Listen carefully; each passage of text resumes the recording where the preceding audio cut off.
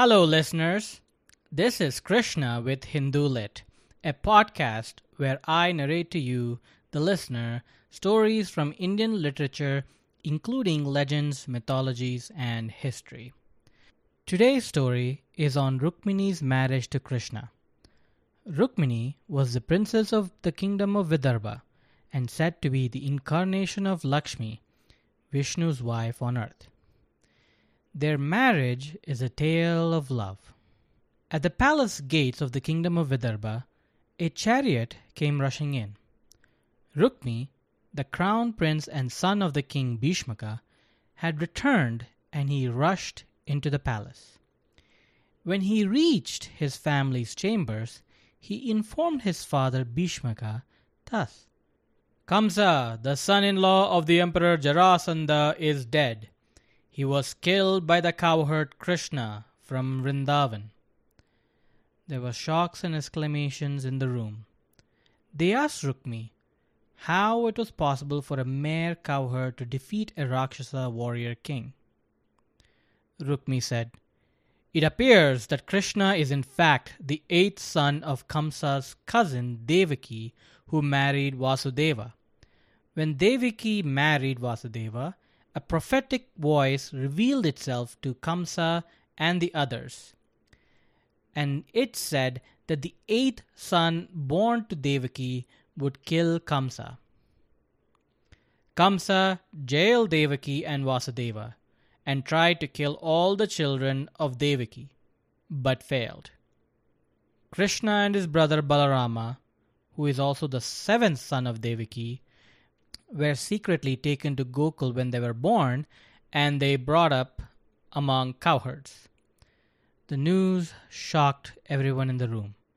Despite the evil Kamsa's best efforts, Krishna had managed to escape death and managed to kill Kamsa. The young girl Rukmini, the sister of Rukmi, piped, "Then he is no cowherd, but in fact a noble Yadava, descendants of the legendary King Yadu." Rukmi reprimanded his sister. "He murdered my friend, and you call him noble?" Rukmini responded, "Kamsa was an evil king. You will never admit it, but the Yadavas of Mathura have never been happy under his rule of tyranny. Not only that, Kamsa deposed and jailed his own father Ugrasena and usurped his throne." The king Bhishmaka then intervened with a question of his own. "Now that Krishna has beaten Kamsa, I imagine he will take the throne." Rukmi responded, "No. Krishna has refused the crown. No. Krishna has refused the crown and has reinstated the old king Ugrasena." Rukmi responded, "No. Krishna has refused the crown and has reinstated the old king Ugrasena." Bhishmaka reacted in surprise. "He refused the throne?"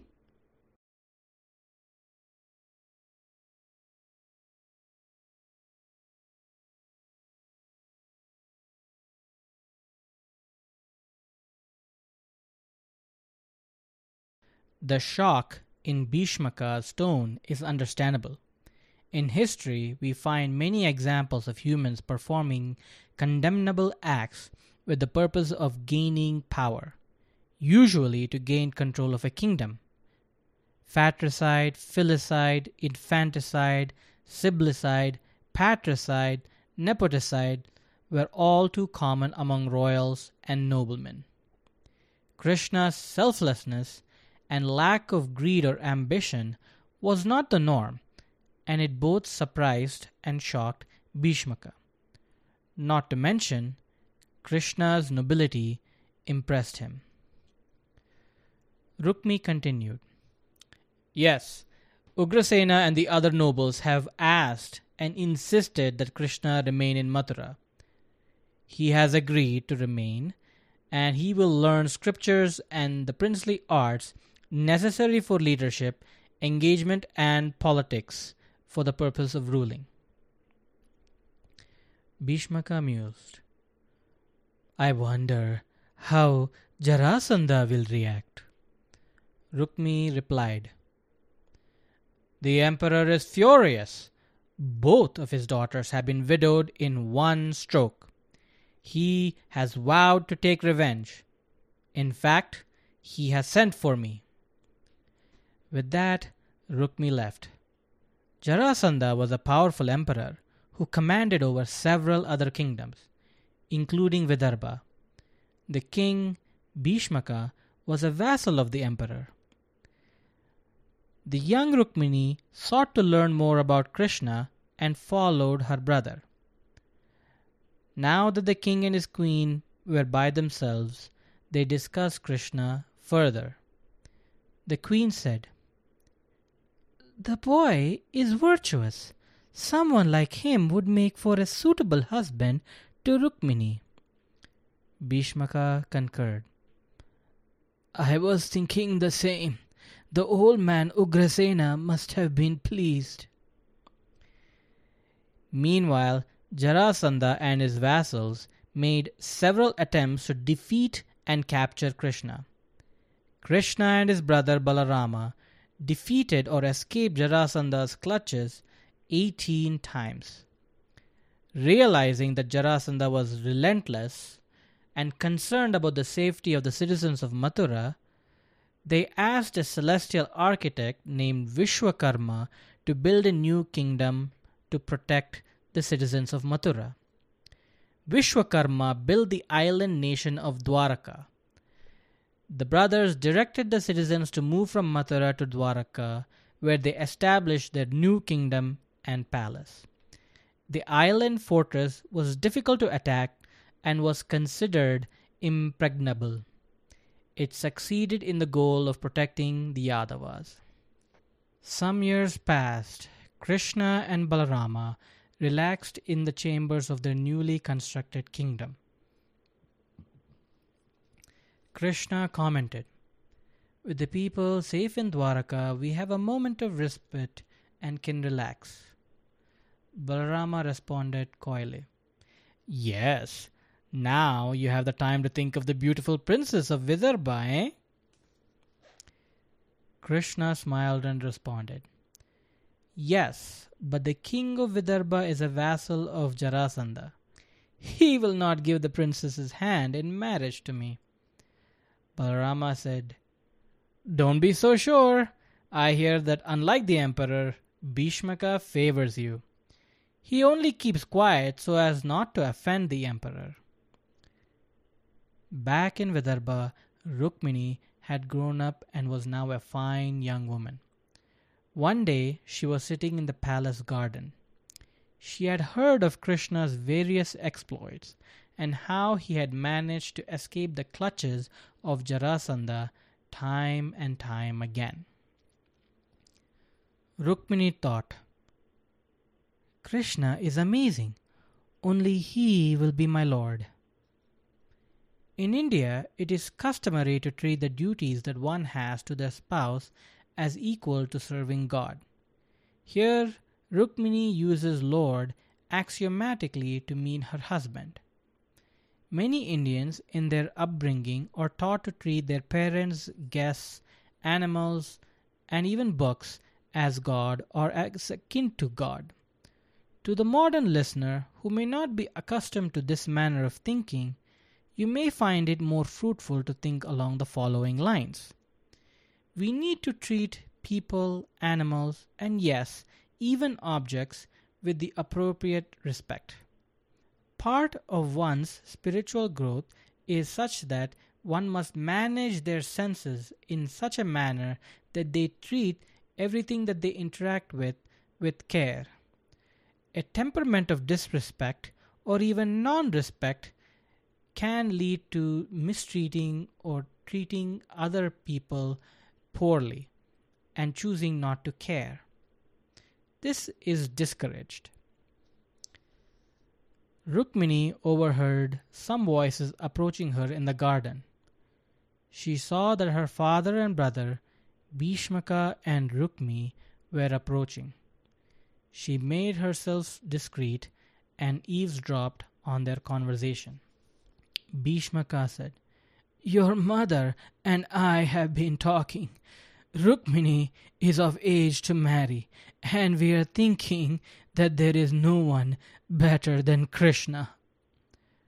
Rukmini was thrilled. "Oh, good! Father and mother approve. How fortunate am I," she thought. Rukmini responded, "How can you say that, father? Did you forget that he killed my dear friend Kamsa? Not to mention that if we give Rukmini to Krishna, we will incur the wrath of the emperor." Rukmini responded, "How can you say that, father? Did you forget that he killed my dear friend Kamsa? Not to mention, if we give Rukmini to Krishna, we will incur the wrath of the emperor." Bhishmaka asked Rukmini, "Then who do you suggest?" Rukmini responded, "Why, my friend Shishupala, of course, the emperor's favorite nephew. He would make a fine match for Rukmini. I can tell him when I visit him next." Shishupala was a slimy prince and Jarasandha's nephew. When Rukmini overheard this, she thought, "That swine? Never! I would rather jump into a pyre than marry him. Oh, Rukmini, how could you sell your own sister to curry favor with the emperor? Please, father, do not agree." Bhishmaka, however, tended to defer to his son on most political matters. With a sigh, he said, "All right, Rukmini, I'll do what you say." With that, Rukmini and Bhishmaka left the garden. Rukmini had heard every word. She thought, "They don't even plan to hold a Swayamvara. I won't even have a choice." A Swayamvara is an event where a woman would choose a man for a husband. Usually, this was a practice followed by royalty. The event took varying forms. A king whose daughter reached a marriageable age would inform other kings, warriors, and other citizens of the Swayamvara. Sometimes the young woman merely chose her husband by placing a garland around the prospective man. Other times, the king placed a contest of some form with the challenge that the man who succeeded in beating it would be considered worthy. It appears that this practice did not require the woman to marry the winner, as there are examples where the woman declined. Rukmini suddenly came upon an idea. She decided to call a Brahmin named Sunanda, who she trusted. Rukmini suddenly came upon an idea. She decided to call a Brahmin named Sunanda, whom she trusted. Back in her chambers, Sunanda had been summoned. Rukmini explained the conversation between her father and her brother, and she explained to Sunanda that she was in love with Krishna and asked him whether it would be appropriate to send a message to Dwaraka. The old Sunanda replied, "No, little one, it is not wrong. In fact, it would be wrong to marry Shishupala when your heart is set on another. Not only that, your parents in their heart approve." Sunanda offered to carry a message for Rukmini to Krishna. She wrote down a message and handed it to Sunanda. "Please be sure to tell him that I do not want my friends and family to be killed on my behalf." Sunanda agreed to relay the message and traveled to Dwaraka. After receiving an audience with Krishna, he shared Rukmini's message. "I have chosen you as my husband. Come to Vidarbha, defeat Jarasandha, Shishupala and their armies, and claim me." When Krishna finished reading the message, Sunanda said, "Rukmini has said that if you do not come and take her away, she will give up her life. Krishna responded, yes, she mentions that in her message.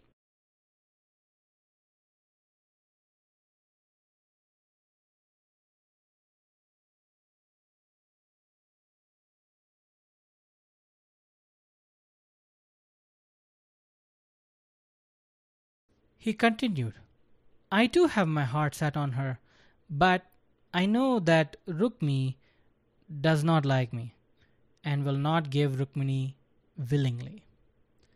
Sunanda's face showed visible distraught. Are you saying that you won't come? No, interjected Krishna. Now that I know that she has revealed her heart, I will not hesitate to beat anyone who stands in my way. Sunanda was overjoyed. He told Krishna that Rukmini wanted him not to harm her family and relatives, and that there should be no bloodshed on her account. Krishna replied, it is natural she feels that way. She has the temperament of a goddess. Sunanda took his leave, and Krishna called for his charioteer. Once the charioteer arrived, he commanded the palace servant to let Balarama know of his whereabouts. With that, Krishna left for Vidarbha with his chariot. Soon, Balarama was informed of Krishna's plan. Realizing that Jarasandha and his retinue would attack Krishna, Balarama readied his armies and left for Vidarbha along with them. Back in Jarasandha's chambers, Shishupala had arrived to celebrate the news that he would marry Rukmini. He said, "Ha ha ha! Rukmini has said that I can marry the beautiful Princess Rukmini without even a Swayamvara. I am so lucky." Jarasandha was more cautious. "It won't be as simple as you think. I am sure that the cunning Yadava will attempt to abduct your bride. We should be prepared." With that, Jarasandha called several of his vassals and military officers. "We must ensure that the princess of Vidarbha is protected. Shishupala is to wed her, and we must ensure that the cowherd doesn't kidnap Rukmini." And so Jarasandha's armies set forth to Vidarbha. Back in her palace, Rukmini was awaiting Sunanda's return anxiously. It was the day of the marriage, and she wondered whether Sunanda had run into some problem, or perhaps Krishna had rejected her. As she peered outside her window, she saw that Sunanda had returned, and he was glowing. She dismissed her servants so that she could talk to Sunanda privately. She rushed to the door of her chambers, where Sunanda arrived. Seeing her eagerly waiting, Sunanda responded, "Little one, your plan worked. Krishna and his brother are here with their forces." Meanwhile, in the court of Bhishmaka, an attendant announced that Krishna and Balarama had arrived at the palace gates. Bhishmaka was surprised and delighted. He hoped that Krishna had come to take Rukmini away. As was customary, Bhishmaka went to the palace gates to receive him, only to find that not just he and his brother, but their army had come to Vidarbha. This confirmed in Bhishmaka's mind that the Yadava had come to take Rukmini by force. Bhishmaka invited them into the palace grounds and gave them a tour of his kingdom. Balarama observed that Jarasandha's forces were spread across the city. Back in the palace, Rukmini was getting ready. She was to visit the temple goddess of Parvati prior to the marital ceremony. A maid came to her as Rukmini was being dressed and informed her that the chariot that would take her to the temple had arrived. Rukmini took the chariot with some of her maids and arrived at the temple. As she stepped out of the chariot, she looked out at the crowd of warriors, princes, and kings who had come to observe the wedding, some of whom were there on behalf of the emperor and Shishupala to protect Rukmini. As Rukmini gazed at them, the men were mesmerized by her beauty and heartbroken as they knew they would never have her. Rukmini looked for Krishna with some trepidation. He is said to be dark-complexioned and wears a peacock feather on his crown, but I don't see him. Rukmini entered the temple where an idol of the goddess Parvati greeted her. She washed the feet of the idol and placed some offerings. Then Rukmini prayed, "O goddess, please let Krishna and only Krishna win and wed me. Please do not fail me." As she stepped slowly out of the temple, she glanced at the retinue of men waiting for her. She didn't see Krishna anywhere. As she approached her chariot, she slowed down as despair and disappointment was setting in. Suddenly, someone grasped her arm.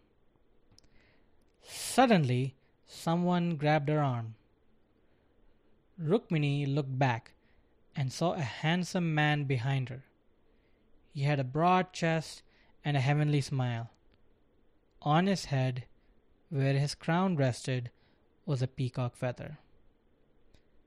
"Rukmini, it is I, your Krishna." And with that, he lifted Rukmini off her feet and placed her on his chariot, and immediately bolted before Jarasandha's armies could respond. Jarasandha's armies looked clueless at what had transpired. Jarasandha roared in anger. "What are you fools doing? Have you lost your Kshatriya valor? After them! I want that vile Yadava's head!" And so the armies of Jarasandha chased after Krishna and the Yadavas. Balarama looked back at the army chasing them and said to Krishna, "Krishna, we cannot lead these armies back all the way to Dwaraka. We must face them here. Take Rukmini and continue." Overhearing this, Rukmini looked at Krishna in fear, worrying for the fate of Balarama and what might transpire in this battle. Would everyone she cared about be harmed? Krishna noticed the alarm on Rukmini's face and said, "Do not worry. Balarama is more than capable of facing Jarasandha's armies. He will fight them off. He won't lose you, his dear sister-in-law, quite so easily." Balarama and the Yadava army fought Jarasandha's armies and were able to effectively keep them at bay, buying Krishna some time. Rukmi was enraged. Seething, he vowed, "I will never return to my kingdom without my sister. After that coward Yadava," he said to his charioteer. Balarama observed Rukmi passing him in chase of Krishna and chose not to engage. He thought that this was a personal matter and that Krishna could engage Rukmi by himself even with Rukmini standing alongside him. As Rukmi chased after Krishna, Balarama and the Yadavas managed to defeat Jarasandha's armies. Jarasandha called off the chase. He looked at Shishupala and said, "The Yadavas are determined to keep Rukmini. We must retreat. She is lost to you." Shishupala looked upset and miserable. He thought his marriage to Rukmini was his, and now he had lost her. Rukmi caught up with Krishna and shot an arrow at him. Krishna responded by killing Rukmini's horses and shattering his chariot with his arrows. Enraged, Rukmini came after Krishna with his sword, only to have it shattered by another arrow. Rukmini stood there with just the hilt of the sword. He had no other weapons. Krishna stopped the chariot and stepped down. He unsheathed his sword and moved towards Rukmini to strike a killing blow. Rukmini immediately came between her brother and Krishna. She fell forward and clasped Krishna's feet and beseeched him to spare her brother. Krishna relented. He tied Rukmini up and then used a sword to cut half the hair of Rukmini's head and half his moustache. As he was doing this, Balarama arrived on his chariot. He saw what Krishna had done and criticized him, saying, "What have you done? Is this the way you treat a Kshatriya, a warrior? You have not treated your opponent with respect. What you have done is worse than granting him death. What is worse, you have done it to Rukmini's brother and our relative." Balarama turned to Rukmini and said, "Please forgive my brother. However, Rukmini has reaped the fruits of his misdeeds." He released Rukmini from his bonds and let him go. Rukmini left the battlefield. He had vowed not to return to his kingdom without Rukmini, and now, defeated and humiliated, he went off to form a kingdom of his own. Krishna then told Rukmini, "Come, let's return to Dwaraka, where he can wed and have our marriage finalized by auspicious rituals." And with that, Krishna, Rukmini and Balarama returned with their armies to Dwaraka. With much pomp and splendor, Krishna and Rukmini wed. Thus ends the story of Krishna and Rukmini's marriage.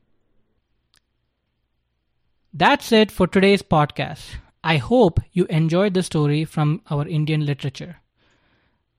Join us again next time for another story.